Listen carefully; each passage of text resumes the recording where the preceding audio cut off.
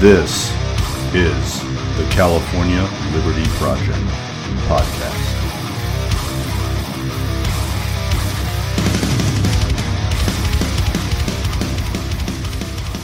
Welcome back to the California Liberty Project podcast.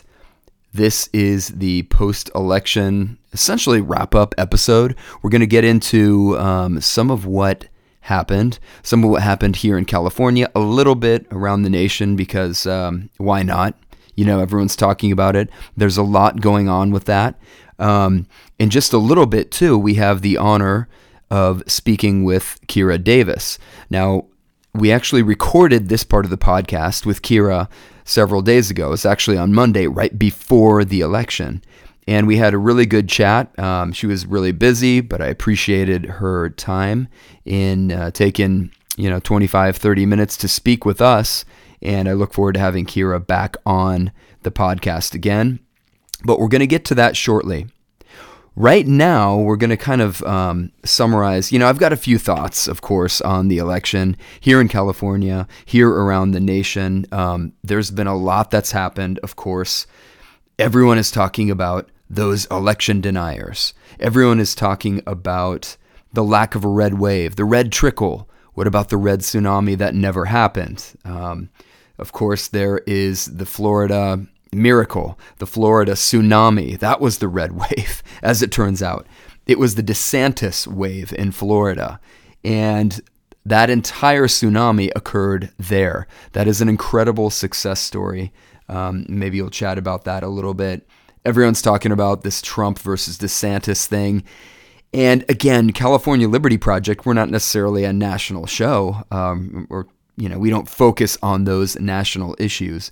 Even as we continue to grow, we're really more focused typically on some of the strategy and tactics here in California that activists are looking at using, things that we're talking about in California. But we got to mention a little bit of what happens nationally.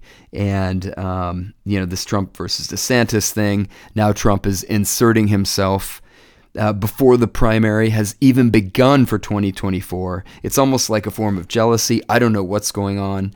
He's getting in there, kind of throwing some little barbs at DeSantis, some little shots over at DeSantis. And, people are lining up in camps. I really don't think it's a good thing. It plays right into the Democrats' hands. They would love to see those in the Republican Party and conservatives in general sniping at each other, turning this into a zero-sum game of the Trump camp versus the DeSantis camp. And it really doesn't have to be or shouldn't be that way. And I think Trump should really be careful because a lot of conservatives and libertarian-leaning conservatives are probably going to be favoring DeSantis. That is my sense. Certainly. After a lot of things that happened with Trump during COVID, Operation Warp Speed, criticizing Governor Kemp and others for opening up too early, stuff like that. It's going to be really interesting to see how people react to this, the Trump attacks. I think it's really not smart. I don't think Trump should be doing it, going after DeSantis, and we're going to see how that plays out because it's not a good idea, in my opinion, right now. But here in California, we've got this crazy, ridiculous, almost caveman era style of counting, similar to what's happening in Arizona, apparently, where we're just looking at weeks and weeks of counting. No one knows what's happening. They're just counting, one ballot every 5 minutes or whatever it is. They got cavemen back there counting this with little tally marks and whatnot. It's absolute insanity. We can't get a lot of these close races figured out. Now, of course, there are a lot of results here in California that are already known. Newsom, unfortunately, but unsurprisingly, has beaten Brian Dahle. Newsom won pretty handily, but it was not the rout that a lot of people were thinking there would be here in California. So Newsom came down with 57.8% of the vote. This is with about 60%, allegedly, of the votes counted. Newsom at 57.8%, Dahle at about 42.2%, and there's more to come on that. But this is not the total rout that people were expecting. This is not a 65 to 35 kind of win, at least yet. I realize almost 40% of the votes are still out there, but that was interesting. We had a bunch of propositions, some of which I was happy, came in as no. Prop 1, though, notably, the unrestricted right to, quote, reproductive freedom, end quote. Or in other words, the so-called right to murder unborn children in the womb for any and all reasons up to the moment of birth. That has been passed. So abortion fanaticism has been increased, if you could believe that. They've put the pedal to the metal with Prop 1, and California just had to virtue signal. Apparently now, though, with a lot of these propositions that have gone on around the country on various ballots, abortion now will be taken off the ballot. And I'm sure Democrats and left liberals are going to try to continue flogging and taking advantage of abortion and the abortion issue. Certainly, they'll probably never let it go. But really, for all intents and purposes, at least in the so-called blue states, you would think the issue is off the table. I don't think you can get any more radical here in California now that Prop 1 has been passed. It's awful. I think we need to fight it. We need to fight it at the ballot box. We need to get this repealed. We need to do everything we can to protect the lives of the unborn here. But for right now, the fanatical pro-abortion crowd, what else could they want? So this can't be turned into an issue to motivate their 21-year-old purple-haired nose ring voters anymore. I wouldn't think so, but we'll see how much they can continue pushing this issue. So around California, too, there were several, kind of really interesting congressional district races, for the House. Some of these are actually making it onto kind of national watch lists, national news. Go through those really quickly, just a few of those. District 22 in Central California in the San Joaquin Valley. Right now, Republican David Valadao, who remember was kind of an anti-Trumper, or he voted, I believe, for impeachment.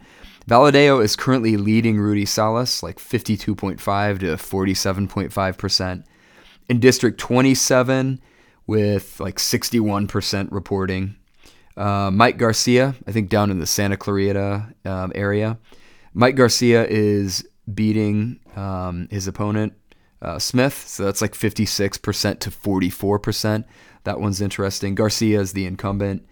In District 35, I think it's Mike Cargile, the Republican, is down 44% to Torres, 56%. And then there's some interesting Orange County districts. Those appear to be going Republican right now. District 40 is going with Young Kim with like 60-something% reporting as of Friday night. We have, I think Michelle Steele is up over Chen in Orange County. And then there's that District 47 race, which had little Katie Porter, the Democrat from Irvine, of all places, a Democrat. About 64% of those votes are in or counted or whatever, and Katie Porter is up 51 to 49 over Scott Baugh.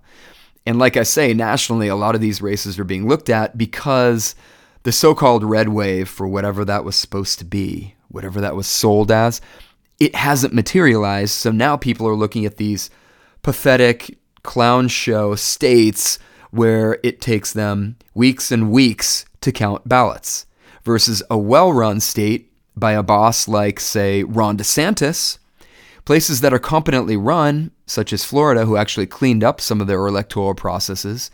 They've got their ballots counted. The election results come in late Tuesday night, the way it's always been here in America. And no, it is not normal to have weeks and weeks of counting with these permanent mail-in and early and absentee ballots. No, that is not normal.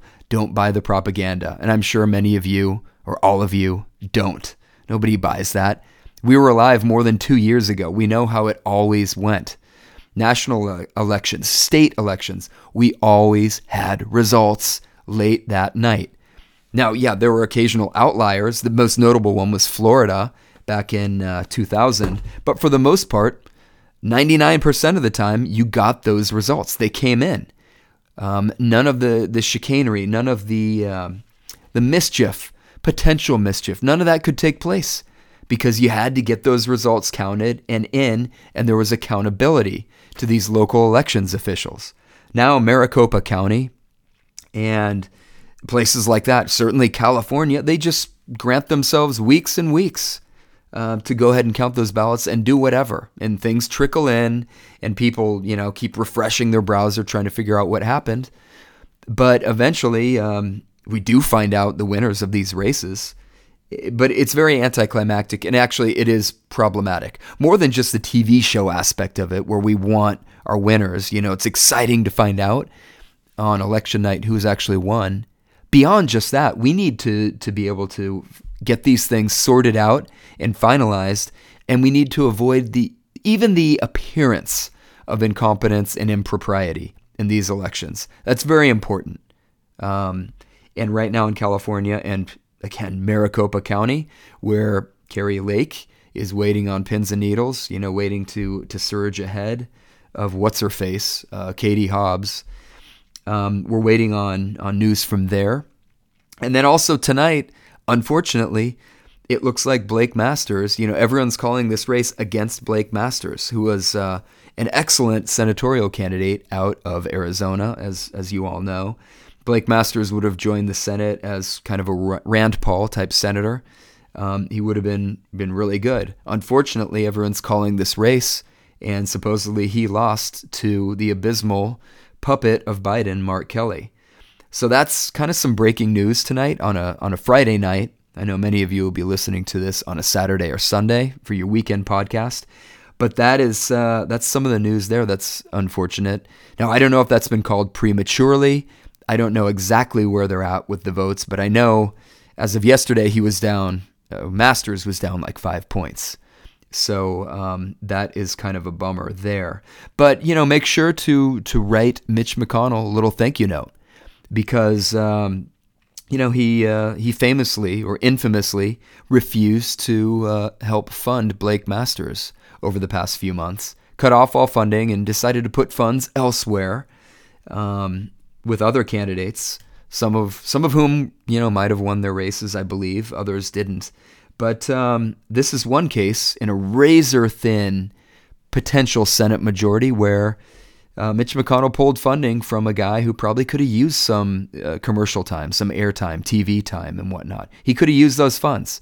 And so thank Mitch McConnell. I think Mitch McConnell and Kevin McCarthy also, to a certain extent, they're going to have a really hard time just waltzing into their coveted leadership positions this time. That story's been developing over the past day or two, and I think it's going to be really interesting to see what happens there. It looks like the Senate's running or going toward this runoff. Again, we all have to watch it for another several months. Well, we don't have to, but many people are going to be kind of anguished watching this over the next several weeks. I think December 6th is the runoff in Georgia. God forbid if that is the race that actually determines the Senate again. You better get poll watchers and election watchers in every precinct there in Georgia. Atlanta, Republicans there, if you learned your lesson at all. So God forbid if it actually comes down to that. We'll see what happens in Nevada, but it looks like it's probably going to go to that runoff because I think this Blake Masters thing, it looks like it's official tonight. I'm sorry to report, but thank you, Mitch McConnell. We really appreciate that. As far as the House, the House looks like that is really weird. I mean, it's going to be super tight. If there is a Republican majority, it's going to be, some people are forecasting that it might be as low as 220 or 221. I mean, insanely tight. Now, it could end up being a little bit more than that, but it is not the red tsunami or the red wave that many of us thought might be coming. But a lot of people were just screaming and yelling that this is going to happen. And oh my gosh, the House is going to be incredible. I think there are a lot of reasons potentially for that. But, do watch these leadership races here in both the Senate and the House. Again, I don't think McConnell and McCarthy are just going to walk right into these. So elsewhere in California, more California-specific races. If we focus on Sacramento and districts around the state of California, Unfortunately, there are no Republicans or libertarians or independents winning statewide office so far. So again, it's the dominance of Democrats here in California. It's very annoying. It's frustrating. I don't know what people are thinking up and down the state. There was thinking that maybe Lan He-Chen might be able to win statewide for the first Republican victory in many years. Right now, I believe even that's in doubt. I don't think that's looking good at this time. But, we have a lot of friends and acquaintances that were running for California's legislature and, running through some of those assembly races. There are some really tight ones, some interesting ones, a lot of Democrat versus Democrat races in the Central Valley even, and Bay Area and Southern California. And then there are some places too that we were hoping we would pick up some seats. I know there was Assembly District 38 with Cole Brocato. They're still counting. There's still a lot of stuff happening down there in Ventura County. As of this recording, I think it looks like Bennett is unfortunately winning that race, 60.8 to 39.2% for Cole Brocato. We're hoping that some late-breaking counted votes come in for Cole. Just vote, bro. We're still keeping our fingers crossed for Cole. In Assembly District 41 with our buddy Mike McMahon, unfortunately, it looks like at this time, I think it's 50 to 60% of the votes allegedly in or counted. It looks like Holden is at 58.7%. McMahon is down at 41.3%. We're going to be watching all these races closely. But, again, we're disappointed to see these results, but we're keeping our fingers crossed that votes could break our way. In District 42, it looks like Irwin is at 55% currently, and Lori Mills, who we spoke to just a few months ago, Lori Mills is at 45%. So that's a 10-point difference. Maybe we can close that gap. Our fingers are crossed for Lori. Assembly District 43, it looks like, unfortunately, Luz Rivas won 71% of the vote, and that race has been called against Siaka Massaquoi. Another great candidate. We're disappointed to see that the race did not go to Siaka down there in the San Fernando Valley. Down in San Diego, of course, Corbin Sable, as of right now, is down in that race. Corbin's got about 38% of the vote, and I think it's Aquila Weber is at around 62%. So we're hoping that race turns around. I'm not sure how many votes or ballots are yet to come in or be counted. But this whole process is very frustrating, right? It's very frustrating to sit around and wait as if we're Zimbabwe or a third world nation. And, meanwhile, there are states, like I mentioned, like Florida, who can get the job done that night. That's a competently run state. That state went all red. Everyone's riding DeSantis' coattails. And it's not all Ron DeSantis. I'm sure there's some great candidates there in their own right. But it shows you what competent conservative leadership does. DeSantis went from a 0.4% margin to that meth head, Andrew Gillum, 4 years ago. And now, just the other night, a few nights ago, he won the state by 20. Republicans have super majorities in both houses of their legislature. And there are several districts that have been turned around and actually went Republican that were previously Democrat. So again, you can see what strong leadership and strong conservative governance actually does. Florida is a success story in its own right. So take note of that, people like Mitch McConnell and all of the kind of Republicrat establishmentarians who don't want to have loud, boisterous, or overly conservative, severely conservative candidates, as Mitt Romney might say. No, I mean, look what happens when you actually get a brilliant, strong leader who is well-spoken and clear-headed in his approach. What you get is the DeSantis effect. And people are going to be talking about that for not only months to come, but, in the next year as this primary unfolds at the presidential level. So elsewhere, just really quick, in Senate District 22, we are keeping our eyes on that one. Unfortunately, it looks like Rubio's at 56%. Tsai is at 44%. District 16, this one's interesting. Up in the Central Valley, right in the middle of the state. Shepherd, the Republican newcomer, is up 51.7% to Hurtado at 48.3%. But again, I think only 50 to 60% of the ballots are counted there. So I'm not sure how that race is going to turn out. But there weren't a ton of flips that I'm aware of in terms of, like great pickups, great gains. But yeah, as we just went through for the past few minutes, a lot of California's legislature, both the Assembly and Senate seats, they're just not even determined yet. So again, buckle up. We got like several more days. God forbid if we have several more weeks, but we're going to determine, where the Republicans, where the Democrats actually end up. And remember, the big goal here in California was getting rid of the Democrats' awful statist grip on the legislature. We had to get rid of their supermajority. If we could get rid of that, then there's a little bit more maneuvering that can be done to avoid, Newsom's awful agenda in the next few years. I mean, God forbid, 4 more years of this. Newsom with a Democrat supermajority. I mean, the state is in flames. The state is going down with the crime, the drugs, the homelessness, just the disaster. People are fleeing the state, losing population, losing house seats and such. Can California really withstand 4 more years of this completely, not mediocre, but atrociously negative, awful leadership under Gavin Newsom? I don't think it can. People are not going to recognize the state after 4 more years of this. Plus, with Soros-backed DAs that we can't even recall and throw out of office, people can collect 1 million signatures. The judge is going to say, oh no, we're throwing out 1,000,001 or whatever. It's incredible. It's absolutely amazing. And it's tragic for the once great Golden State, which used to be a very well-run state, very conservative, very libertarian-leaning state years and years ago. And unfortunately now we're crumbling. I mean, we got to do something here.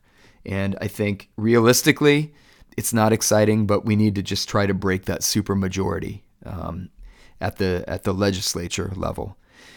And then at the local level, there are great candidates like Kira Davis, candidates like many of my friends and acquaintances who are running for school board positions, who are running for city council positions and whatnot.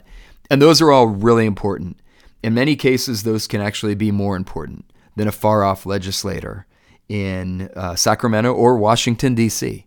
So all of us should support local candidates, should get involved, and should run whenever and wherever we can, and follow those races. A lot of those that I've been following have not even come in yet. All the votes can't be counted, even at the county, at the local level. I mean, it's pathetic.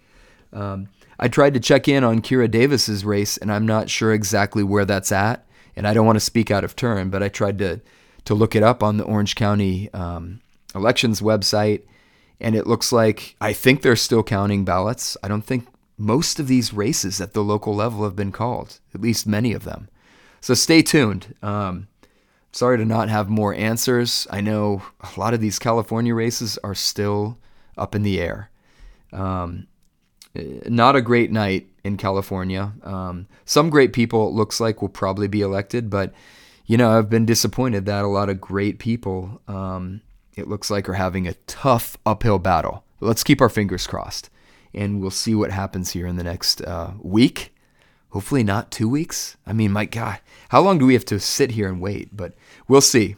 We're going to see how it goes. We wish all of our friends, everyone that has been a guest on this show, certainly, and all those great conservative and libertarian and independent-minded candidates around California, from the school board level, city council, up to the legislature. We wish them all well, and we're going to be watching those races. But without too much more ado, without further ado, let's get right into our discussion with Kira Davis, and let's check in there.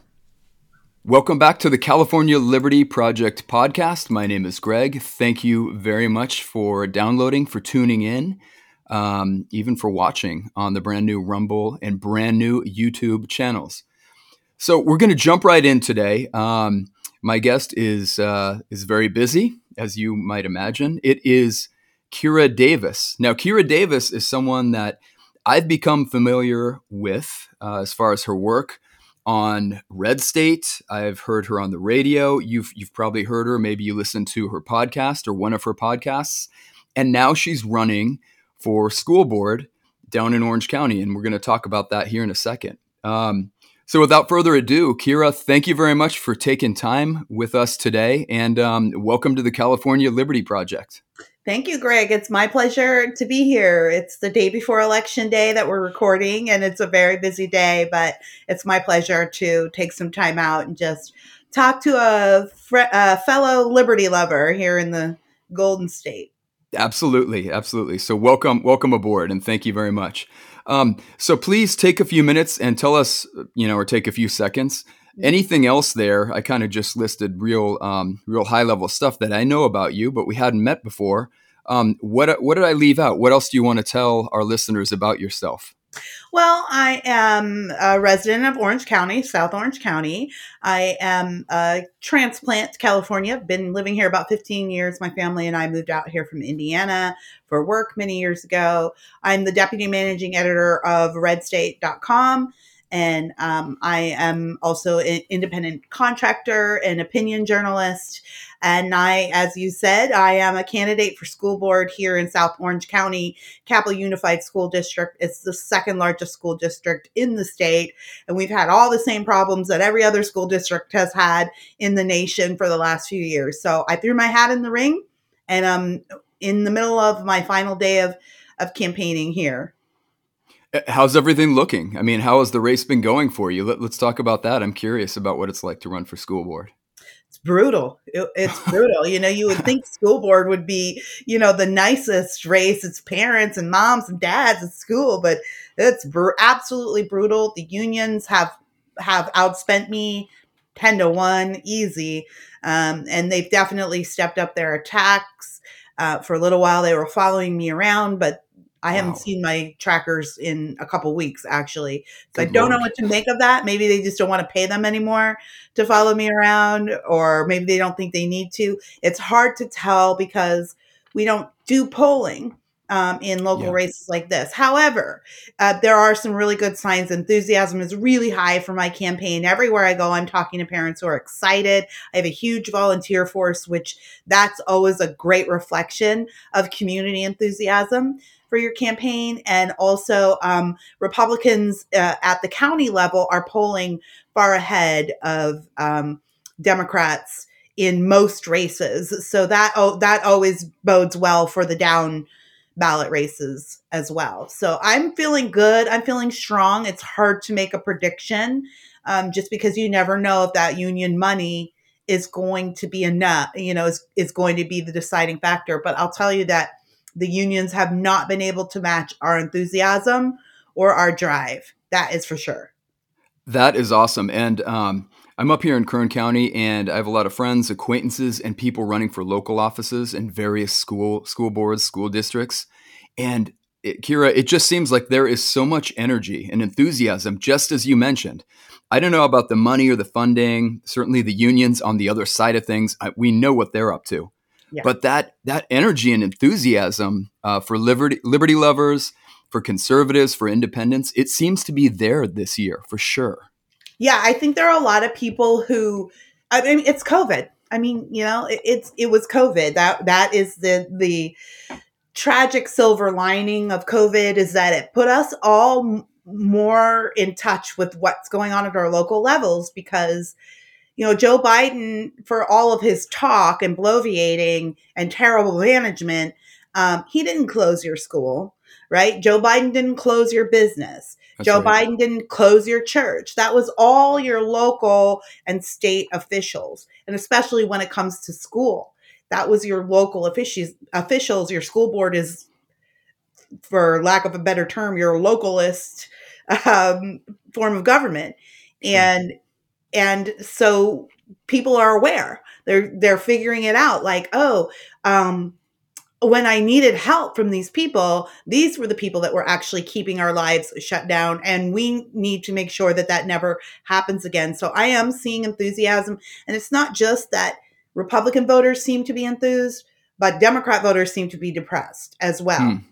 Right? Because there's not much for them to really go out and tout. I was watching a clip. I don't know who. I think Dave Rubin shared it today, or Frank Turek. I can't remember. It doesn't matter. Yeah. Anyways, I have campaign brain, by the way, Greg. So I'm Sure. like, I'm feeling it. It's I know it's crazy busy for you. I totally get it. Totally get it. But I saw a clip today of some Democrat strategists on CNN yesterday, and they were one of the women. More power to her. To her credit, she said, "Look, the Democrats are losing this election, and it's their fault. They have not."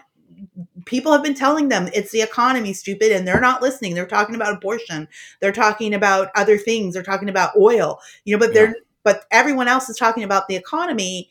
And the Republican strategist said, "Yes, I agree with you. The Democrats haven't done anything to solve problems." And she said, "Oh, no, no. It's not a facts problem. It's a messaging problem. Democrats have facts on their side, but people just don't understand it." Wow. Because the Democrats aren't messaging properly, right? That's what I said. I Wow. was like, oh, these people, they're so like out to lunch. They're just so out of touch. She genuinely thinks that it's a messaging problem. You can't message someone's wallet. When I'm paying $7 a gallon at the pump, that's not a messaging problem. That is No. a life problem. And there are a lot of Democrats out there who maybe don't want to vote for Republicans, but are just not going to vote at all. Yeah, and then you still have true believers, like you're saying, just the cultist who I guess their answer is we're just going to cult harder no matter what. Right.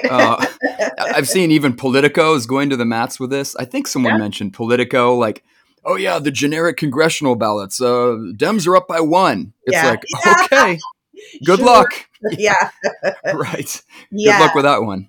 Yeah, no, of course it's hopeful, but we see that every year. That's not anything different than this year. Sure. We see that every year in the election cycle, particularly when Dems are down, the media steps in, right? Sure. And the Praetorian Guard, rescue them. I think what's really going to be interesting, though, moving forward after this year, now that Elon's bought Twitter and Facebook is dealing with some lawsuits that are probably going to start bubbling up to the higher courts over the next few years when it comes to expression. I wonder how much this sort of thing is going to change moving into 2024 because the messaging mediums are changing, right? Yeah. So in 2020, we didn't have a chance because of all the censorship.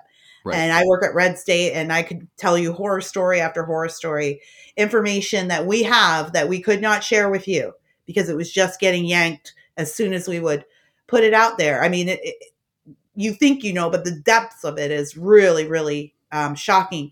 But Elon Musk is going to change everything, at least on Twitter. So that's one platform that's going to change. So the information is going to change into 24. And then we'll see if messaging really does matter. I think it does. Yes. And I think it'll matter for Republicans. Yeah, and I think to a certain extent, you're absolutely right. And the left seems to be losing home court advantage, at least on Twitter, right? And their brains are exploding, but Meta's having problems. And they're like, the meltdown is it's actually humorous, right? It's so beautiful. Humorous. Yeah, to see these people, they have no self-awareness at all. It's stunning. Like, they've just spent the last 2 years going, we have to ban some people and we're just trying to do what's right and save democracy. And now that they're on the losing end of that, they're like, oh, this isn't fair. One person shouldn't own this company. It should be socialized. Suddenly what they want to speak freely about, which, by the way, nobody is stopping them. And that's what's amazing. Their definition of not being free is somebody else being able to talk at the same time. Having an opposing viewpoint just to talk back to them. Imagine that's literally their definition of oppression. And they're just losing their minds over it. So even if, even if Elon can't work out the Twitter thing, maybe it just goes away or turns into something different. I don't know. I don't care. It's been worth it. Yeah. And I don't fully trust Elon, but I think, hey, it's great. If he's kicking Kathy Griffin off and then trolling her, I'm fine with that, right? I'm happy right there. Well, Elon's a businessman, and that is fine. I mean, that's great. First of all, everybody be wary of idolizing people, right? Like, I see conservatives do this with Kanye West, and Ben Shapiro has said this before, but you live by the Kanye, you die by the Kanye. Yes. And I mean, he's finding that out more than he probably wanted to know lately. But the whole point of that statement is that, look, all of these people they're just people. They have their own agendas. And a lot of these people aren't even, Elon Musk isn't a conservative. No. But that's the great thing about conservative politics. We don't need everyone to be conservatives in order for those politics to work for America. All we need is for people to be free. And then the message will move the voters. And it does when they're allowed to get it. Yes, that's right. Kira, let me ask you, because you mentioned coming from Orange County, I saw, and correct me if I'm wrong on any of this, but Orange County, I think the Board of Supervisors just this past week voted to authorize or to approve some new state of emergency on RSV. Mm-hmm. Is that correct? And if so, what's going on with that? Could that percolate down to schools in South Orange County or anywhere? Absolutely. So we've had a resurgence of respiratory illness here in the county. This is unsurprising. It's actually sweeping through my daughter's school right now. 2 years of putting our immune systems on hold. It's going to have impact for quite a while. We're supposed to be out and about sharing germs with each other. It's very necessary. Right. And we haven't been doing that. So our immune systems are working to get up to speed again. And I'm not sure that they've been helped by this vaccine, or at least the boosters. Yeah. So we're working against that. But the Orange County Board of Supervisors is led by Democrats right now. We're working to change that. And I think they're just trying to get in some last minute strongholds before the election in case they lose. But we knew this was coming. Newsom has said he wasn't going to let go of his state of emergency powers until 2023, until February, which I doubt it he'll even do that then. But it's all for this. Now that they know that so many Californians are willing to lock themselves down in the name of the greater good, they intend to use every sickness as a state of emergency. There are some school districts in the state who fully intend after elections to bring back those masks for cold and flu season and just make them regular parts of the landscape every cold and flu season. So there are some people who are really, this has become like a crack epidemic, right? They've just become addicted to this power and they can't let it go. So they got to flex it wherever they can. The good news is that people are outraged, and I don't know how I think it was a move. It was a money move because you get some more funds if you're in an emergency, right? So I don't know how many people are going to comply with it anymore. But I can tell you that I'm running for my school board to make sure that our school district will never comply with that type of ridiculousness. So no more lockdowns. I assume you're totally anti-lockdown, anti-forced vaccination, of course. No to everything. Yes. Are they actually trying to push an RSV vax? I mean, I've heard rumblings of this from around the state. I mean, are they that insane or that cultist where they would go there? Well, they're that greedy because all of that comes with money, contracts, right? The teachers union is actually heavily invested in Pfizer and Moderna, heavily invested to the tunes of hundreds of millions of dollars. So I did early on in the pandemic, I did dig into some of the CTA, the California Teachers Association's portfolio. Now, granted, portfolios are wide and they cover a whole array of things that you don't even know about. You and I have the same thing, even if you have a tiny one. But one of the things that they were invested in was a Chinese company that provides medical accessories like masks. You follow the money. There's a lot of incentive for Democrat groups to push lockdowns and states of emergencies. And it's just going to be up to the people to say no. And again, I'm running to say no, absolutely not. No mandates, no lockdowns, no closures, and no on teachers being the final decision makers when it comes to education outcomes in the classroom. Parents need to be involved in that process too. And if I win this seat, the unions lose a seat on our school board. And that's one of the reasons why they're pushing really, really hard against me in these final days. Like, it's been brutal. And that's why we're rooting for people like yourself and hundreds of others around the state to take away that union spot at the table, or at least that slot at the school board. Let me ask you about CRT here also. I know CRT blew up, critical race theory. You know, a decade ago, there were only a few kind of theorists and philosophers who kind of knew what it was, right? CRT now has been fully branded, and it kind of became almost like a No Child Left Behind, or it became like a one of these like watchwords, right? That now we all know of, and it's really bad and it's awful. It's a way to shoehorn the left wing ideologies into schools. Is it now radioactive enough, Kira, where we're going to get away from outright CRT, or has what I'm worried about here, and tell me what you think, has it been kind of Trojan horsed into other things? Like, people are now talking about SEL, social and emotional learning, and other things like that. Do we have to now watch a bunch of other things that CRT might have been shoehorned or snuck into? Yeah, no, they thought they were going to get away with just doing the CRT thing, but we noticed, right? And then we didn't just notice, we educated ourselves on what it was. And as a matter of fact, if any of you out there in the listening audience would like a primer on CRT, an explainer, I think I did 2 episodes of my podcast on it. My podcast is Just Listen to Yourself with Kira Davis, and you can find that anywhere. But I did 2 explainer podcasts. I try to break it down in a way that you can simplify it, because it is a very complicated, it's not meant for schools. It's meant for college level, discussion. And so it's really hard for people, regular average people, to discuss what CRT is. You know it when you see it, but you don't know how to explain it. So I help you with that if you're looking for something to help you sort of express what it is. But because CRT has become such a flashpoint, and they didn't expect it, again, they have shifted, right? It's now turned into social emotional learning, but the way it gets Trojan horsed into your school isn't in curriculum so much. Sometimes you'll get lucky enough to find a outright curriculum point, but mostly it comes to you in the form of teacher trainings and staff trainings, right? So they hire these critical race theory based what do you want to call them?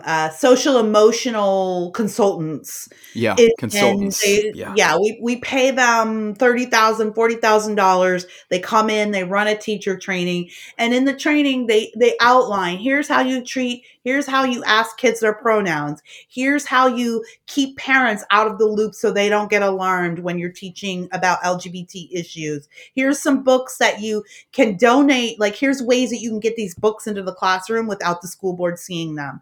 If somebody donates the books, they don't have to get reviewed by the school board. Stuff like that. Here's how you deal with LGBT kids. Here's how you deal with girls who complain about transgender boys in their bathrooms.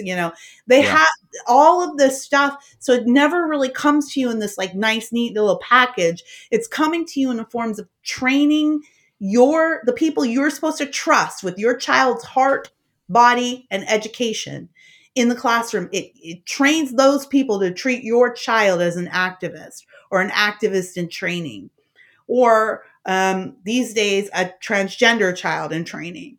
And it's very deliberate, and it's deliberately sneaky. So you do have to watch out. And some of this stuff, if you don't know what CRT is, it might look like, oh, okay, this is nice, but you need to be on the lookout for the buzzwords, and you need to be seeing what's going on at your school board meetings, because that's where these trainings get voted for and approved.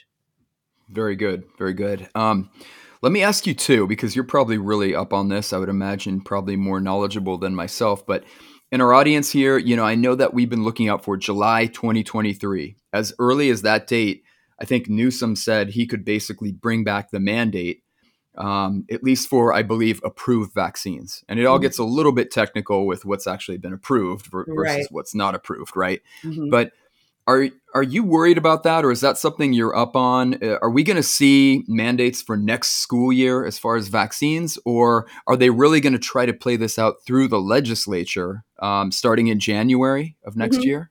Yeah, no, they're gonna keep pushing this until the voters tell them no. I'll tell you, Greg, a lot's gonna change after tomorrow. Right? Their Yes. strategy because if it's a bloodbath in the state, and keep in mind that a bloodbath in California for politics looks a little different than it does, Right. across. If it's just not an overwhelming majority for Democrats, that's our version Yeah, of take away their supermajority, right? That's right. like our big spike the football touchdown moment. That's right. But I think at the local levels, we're going to see a lot of city councils and school boards flip over. And then that's going to probably be a protector for Newsom at the top, right? Like, Yeah. am I going to just be made to look a fool the way that Huntington Beach and Newport made him look like a fool during the COVID lockdowns, and they refused to comply, and they really made him look like a tyrant. And, Yeah. and like how he just punished them discriminately. And we're going to see, I think, a shift if we see some of the local races shift, so that they might not come down so hard because they don't want to risk future elections. They don't want to risk 24. They don't want to risk their supermajority. But yeah, Yeah. absolutely. Of course, no bad idea goes away with the Democrats in Sacramento. It just goes, they just put different lipstick on it and give it a new name and shove it back out there. Like, of course they want mandates. Of course they do. Yeah. I do not believe that a vaccine mandate will stand. I do not believe it. A COVID vaccine mandate, I do not believe it will withstand a court challenges. At some point, it's going to bubble all the way up to the Supreme Court, and there we'll get a win. I also know that I have absolutely no intention of allowing our school district to comply with any mandates. Good. And if we flip our board, I have every intention of suing the state Awesome. on behalf of our district. That's awesome. That's really good to hear. And I know that a lot of us are really worried about what comes out of radical districts like Scott Wiener. Nobody thinks that it's like he almost took it personal. I think a lot of people worry about that. We defeated him in SB 866, but a lot of people are worried about, oh boy, in the new year, he's going to come back with a vengeance. And the big question, let me ask you this really quick, is if Newsom gets back in there, obviously he's probably thinking that he wants to be the Democrat nominee. Is he going to moderate? I've heard a school of thought where he might, quote, moderate a little bit. Or is he just going to keep the pedal to the floor and keep punishing us, Kira, in your opinion? The thing about Newsom is that he is not an ideologue at all. He is just really an empty suit politician. I have it on good authority from some people who know him personally that he's actually more conservative than people think. But he just is also a politician, and he just wants to win. And unfortunately, the extremist progressive wing of the Democrat Party has taken over. And so that's the base now. And he's going to have to cater to them. So would he like to moderate? I think he would. And I think he knows how to moderate. That's how he ran for mayor of San Francisco. He actually had a decent platform when he ran for mayor of San Francisco. I know plenty of Republicans who voted for him in San Francisco because he had a really decent plan for dealing with the homeless, which was enforcement and mental health services, like all the stuff we say needs to be done. But then he didn't do any of it, right? Because that's not where the lobbyist money comes from. It comes from the extremist, the homeless lobby, and the people who want all that stuff to keep going. So could he moderate? Gavin Newsom absolutely has it within him to moderate. Please do not assume he is not an ideologue. I don't think he stands for anything. He literally is an empty suit. So he'll do what he has to do in order to win. And that's how he's been this successful so far. That being said, does the California message translate to the rest of the country? I mean, we've already seen how it worked with Kamala. Yeah. And I mean, it's not going too well. What happens when she has to face like a slightly hostile press? She just melted. And I actually think Newsom's going to do the same. Well, Kamala is still putting together a Venn diagram on how to deal with the press, I think, or whatever. I'm going to grab my popcorn, though, because I know she has no intention of going quietly into the night. This is going to be fascinating, then, if it's going to be Californian on Californian political rivalry for 2024. It will be. They don't like each other. They used to be buddy-buddy for a lot of reasons that are that are rumors here in this state, but they don't like each other anymore.